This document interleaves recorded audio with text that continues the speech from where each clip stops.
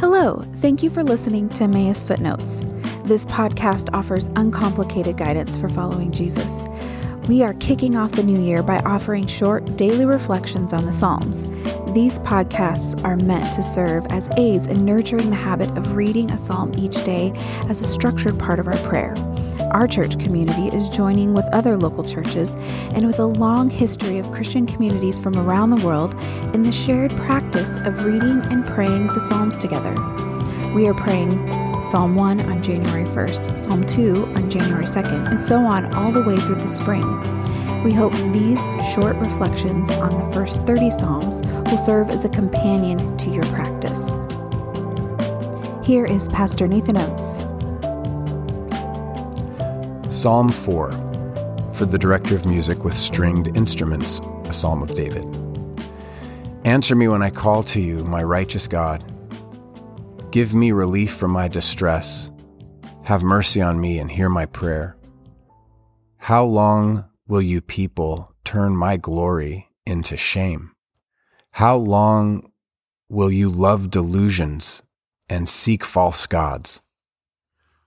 Know that the Lord has set apart his faithful servant for himself. The Lord hears when I call to him. Tremble and do not sin. When you are on your bed, search your hearts and be silent. Offer the sacrifices of the righteous and trust in the Lord. Many, Lord, are asking, who will bring us prosperity? Let the light of your face shine on us. Fill my heart with joy when their grain and new wine abound.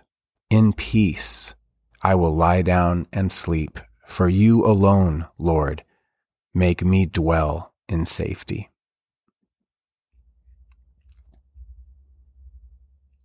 The central longing of David, the person praying Psalm 4, is that God will hear his prayer. That God will hear my prayer is almost constantly just an assumed reality for me.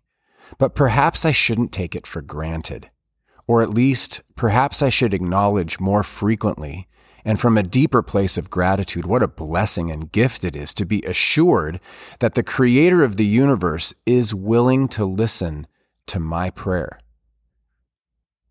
David is seeking an answer to his prayer, specifically a kind of relief from his distress.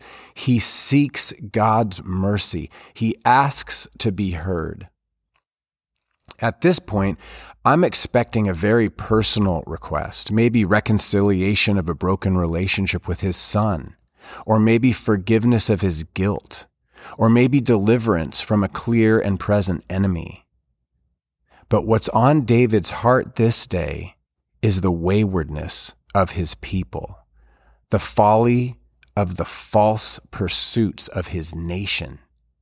How long will you people turn my glory into shame? How long will you love delusions and seek false gods? I'm not sure if this is David's voice or God's voice. They seem one and the same in this moment. And then comes the assurance to David's request to be heard.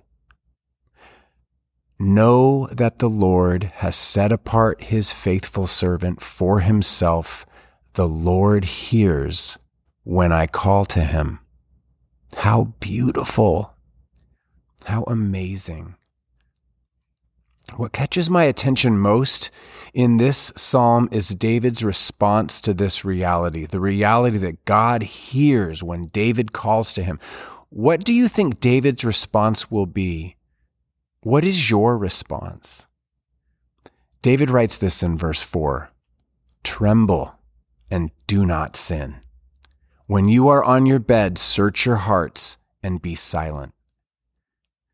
David seems to recognize at a deeper level the truly wonderful and terrifying reality of God's attention. I think the best spiritual advice I've ever been given is to pay attention, and specifically to pay attention to God. David's mind is opening and David's eyes are widening as he considers the truth that God is paying attention to him. Tremble and do not sin. Meditate on this. When you are on your bed, when you're at rest at the end of the day, when all else quiets and you have a moment to think, realize the creator of the universe, the one who created you, is attentive to you, is present to you, is listening to you, and you don't need to say anything because God knows. God knows. So just search your heart. Walk through the rooms of your life with the God who made you, who knows you, who loves you. Open up all the doors. Turn on all the lights. Just search your heart and be silent.